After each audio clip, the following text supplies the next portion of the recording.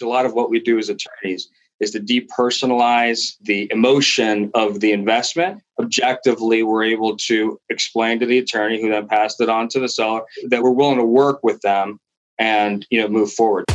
Today we welcome Christian Bruno. He is a transactional attorney practicing the areas of real estate finance, and general corporate business law.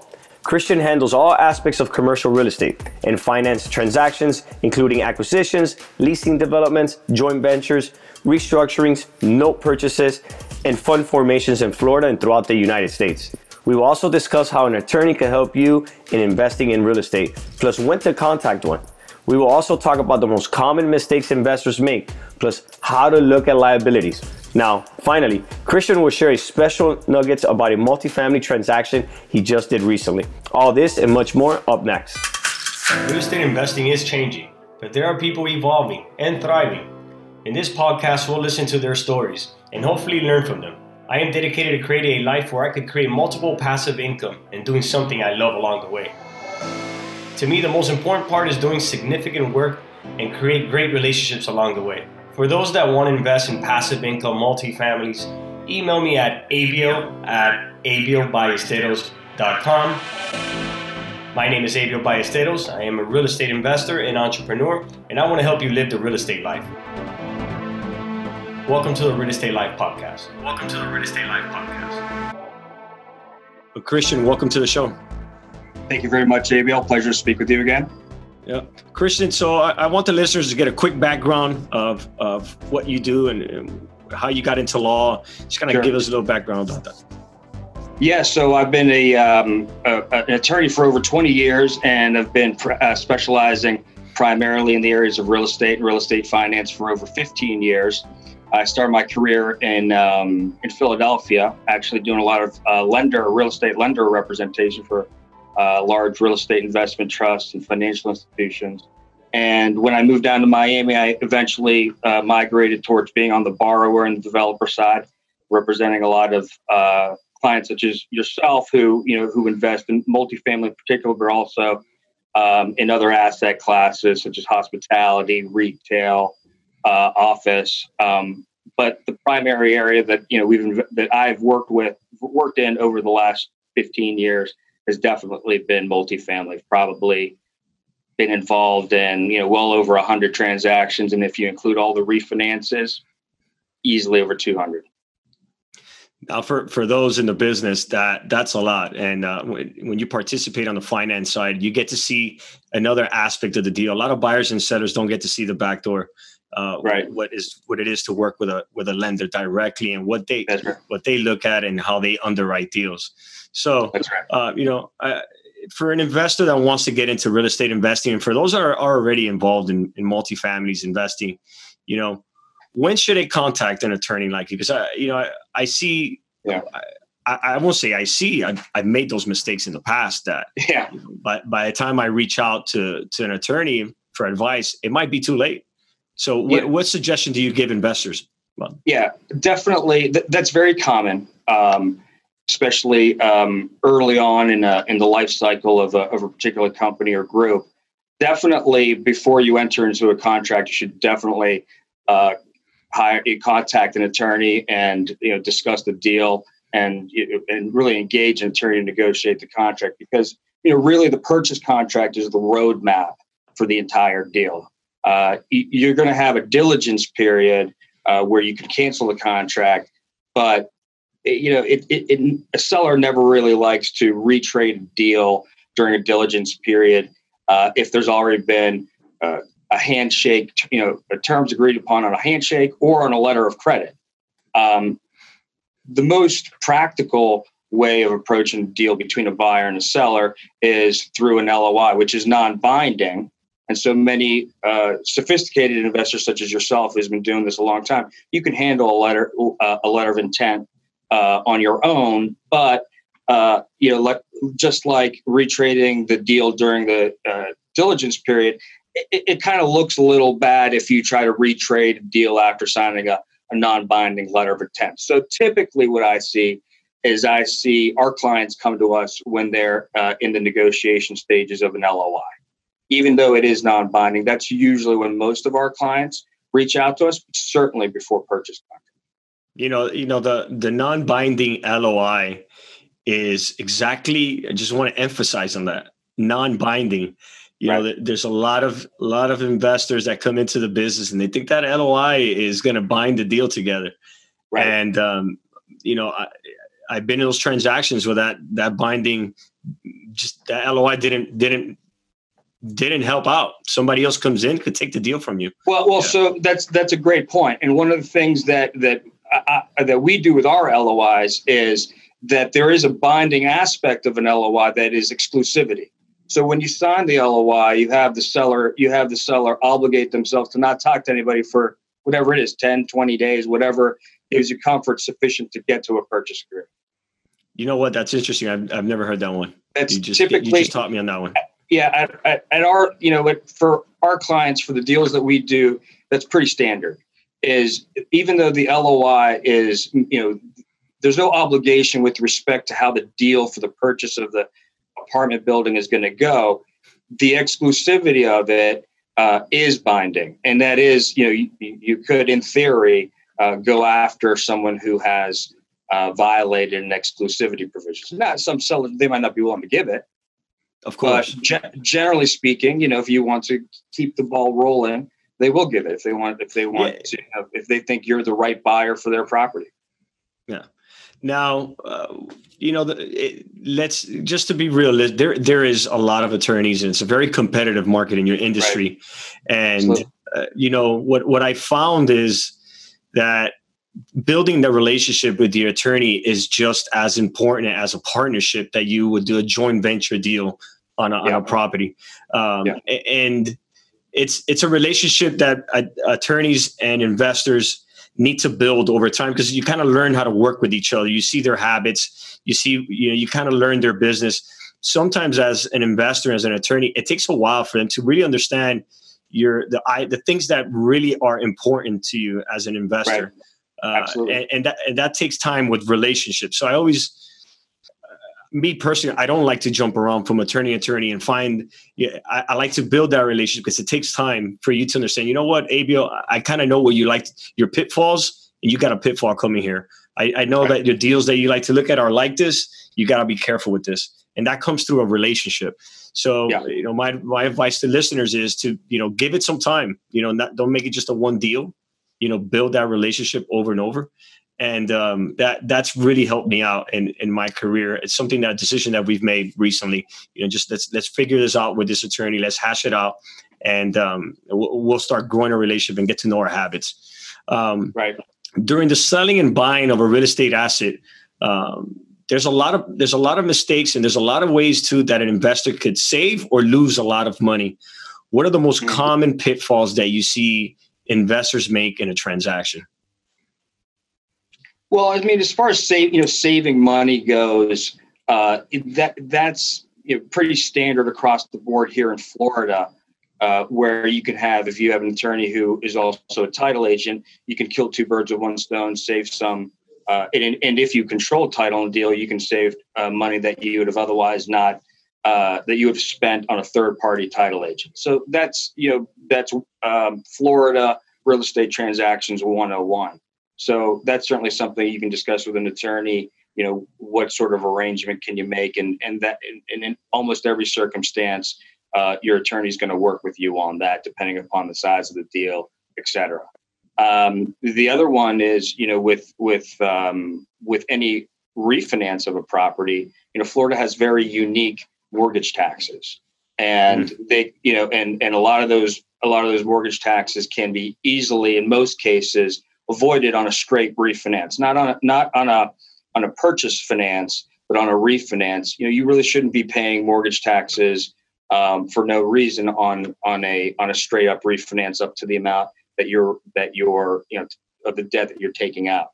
That is generally exempt, but that's something that you need an attorney to modify the loan documentation, et cetera, so that you can save that money. But I've had investors come, from New York, California, other states. They had no idea about that, and they almost went forward on a refinance of an apartment building that was one of 100 properties in a portfolio, and they were about to, pay an extra $150,000 in mortgage taxes that they really didn't need to at all. Yeah, that's a good advice. That's why you got to work with the guys that have experience locally in the state. I agree with you on that one. Is there something that you see in investors overlook in a transaction where they could find themselves with a big liability? Is there any one or two items that you could point out to us that, things that we should look out for? Yeah, I mean, I think, for somebody who's getting into this for the first time with respect to how much liability they may be exposing themselves to, the most basic one is to form an SPE for every single investment that you have. It sounds very straightforward, and maybe it's very basic for a lot of people, but you'd be surprised how many times I see a deal come in where it might be owned by an individual, or it might be owned by a company, a company who they happen to own real estate, or somewhere down the line, one of the principals just put an apartment building in the name of the company that is an ongoing entity worth millions of dollars. And we actually had that situation last year. And so, for a whole host of reasons, you want to avail yourselves of the limited liability laws in the state of Florida and form an LLC, or in some cases, some other variation of an LLC for every single investment you make. And that's going to protect you to a large degree. The other one that I often see, particularly for starter deals, is when you're going out there and you're raising money. And you have to be careful when you raise money that if you don't have commitments from friends and family or business partners who you've done dealings with before who are in the deal on day one, you could be subjecting yourselves to securities law, which is separate and apart from real estate law. I participate in some of the securities laws, and we have a corporate department that handles the bulk of those, but you definitely want to make sure that if you are out there asking for money, that you comply with the appropriate securities laws and do the disclosures and have the paperwork. Otherwise, you could have significant exposure vis-a-vis your partners if the deal goes bad. I mean, Christian, that last advice, people take for granted. Right. I could say I can't say percentages, but most deals get raised without anyone considering those securities laws until reality hits them. Yeah. Right. Yeah. I mean, it's all fine. If you look at if a deal turns out great and everybody's making money and getting their distributions, then nobody's going to bat an eye. But it's that one bad deal that happens because of COVID or because of a tornado or whatever, that it just takes that one deal and a relationship that can go sour. And they go see a lawyer and they say, well, where's the, offering documents that you signed when you gave them the money? And they're like, what offering, And so, I mean, it can be cumbersome, but it can be painful, especially on the first one. But once you've gone through that first one, then, you can always, repeat that and use that as a template going forward, assuming you have the same type of structure and you're using the same. To put together one of those offering memorandums, it is a task, right. Especially if you're operating, you're raising money. It is a challenge for syndicators and investors to put all that together. Right. And I'd say that from my own personal experience, that it is a team effort. So I agree. And it discourages a lot of investors because of that. And I see investors, they don't ask, They don't ask their investors, where are they financially? What type of investors are they? Are they accredited? No one asks that because those are really key factors, man. So exactly, I want listeners to really, really pay attention to that because that is really good advice and it's taken for granted a lot. Christian, I know we were talking about a deal and you just gave me a quick little rundown about that deal, but immediately I loved the way that deal was structured, right? Because I found it very creative. And I wouldn't mind if I had structured some of my deals that way, because it just makes this, it makes the seller, one of the things that happens a lot as a buyer, I'm buying deals all the time, is, I'm not going to say all sellers are liars, but you buy these deals and you think there's a certain percentage of units that are producing or making money or rented. And then when you get into the deal and you close, you lose 20, 30% of your tenants. You're like, what happened here? How did this happen?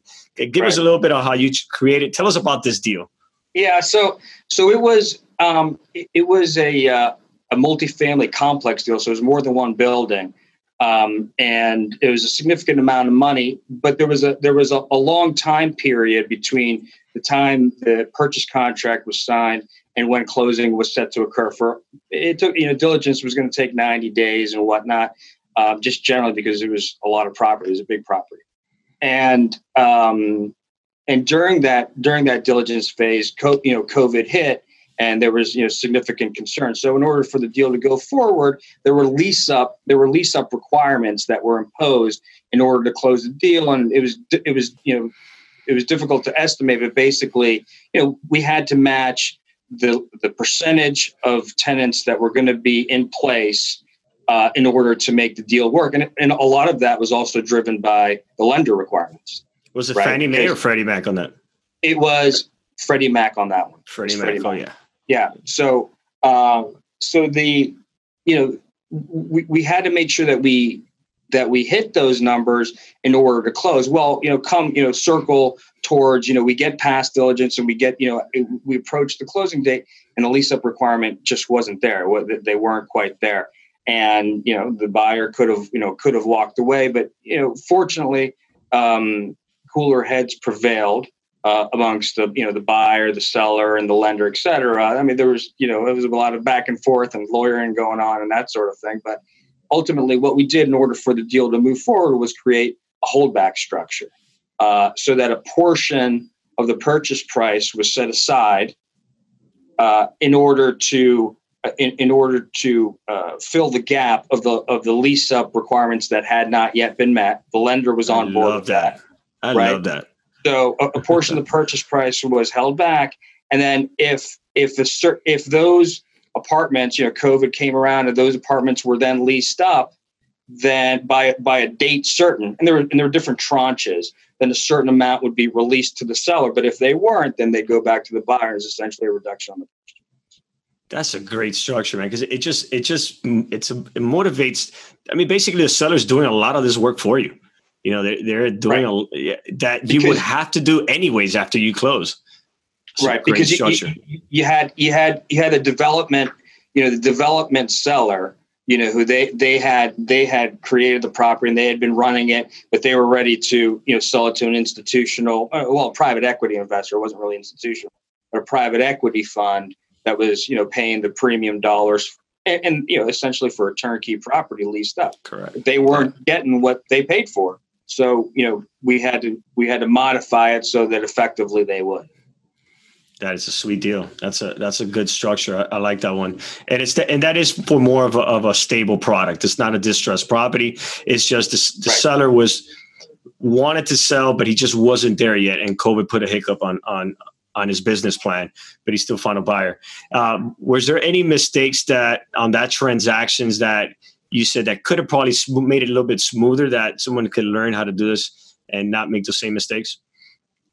Well, on that particular transaction, I think that we were able to identify the issue prior to the end of diligence, so that we were able to modify.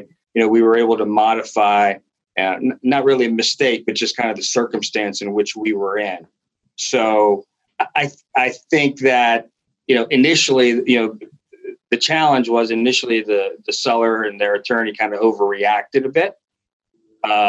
And we were just able to, calmly depersonalize it, which a lot of what we do as attorneys is to depersonalize, the emotion of the investment. We're a little bit separated from the emotion of it, and we depersonalized it, and just objectively we're able to explain to the attorney, who then passed it on to the seller, that we can, we're willing to work with them and, move forward. So maybe the mistake was a little overreaction initially, a little bit of, people were upset, but I like that you mentioned that depersonalized, because a lot of times buyers and sellers, they have huge egos. So that gets in the way of a transaction. And, there's been many times that I want to talk directly to the seller or to the buyer. Let me talk to him. Sometimes that's not the best thing. No, that's usually the worst time. So, I've been in that position. I'm like, okay, let me I think I can just resolve this myself. And then when you end up doing this, you might make the situation worse. Let the experts be the filter, let them do their thing. And it usually prevails. So I agree with you that depersonalized, that's definitely very important when a good attorney does that for their client. That's a really important part of their role. Yeah. Christian, I mean, you gave us great information here. I always like to end the show with a question, and I love it because it's always different with everyone and every different type of business. And what is, I know you gave us advice, but I also want to know, what does financial freedom mean to you? Yeah, that is an interesting question, and it is different for everybody. But for me, it's being able to do what you love for a living. And I've been doing this 20 years now, and I'm fortunate enough to do something that I love and that I enjoy during the time, and it doesn't affect how I live my life. Being able to do the things that I like to do outside of work, traveling, spending time with family, get a little golf in there, So for me, that's financial freedom, But that's enough. That's awesome, man. That's a hell of a question. Yeah, you've been at it 20 years, so you definitely look like you love what you're doing. I do. Very, very fortunate. Very fortunate. Christian, how can the listeners reach out to you? Can you give them your information? And I'll also drop it in a link, but I would like to hear from you. Sure. They can reach out to me at cbruno@cozen.com, COZEN. Or they can just Google me at Cozen Christian Bruno, and I'll pop up. I'll be the first one to pop up. And all my contact information is on the website. And I'll leave that for the folks. I'll put the link in. Christian, thank you for your time. I appreciate it, man. It was great information you gave us. My pleasure. Thanks so much for having me. Thank you for listening to the Real Estate Life podcast. I hope you enjoyed this episode. If you'd like to reach out to me, please go to my website, www.ablballesteros.com.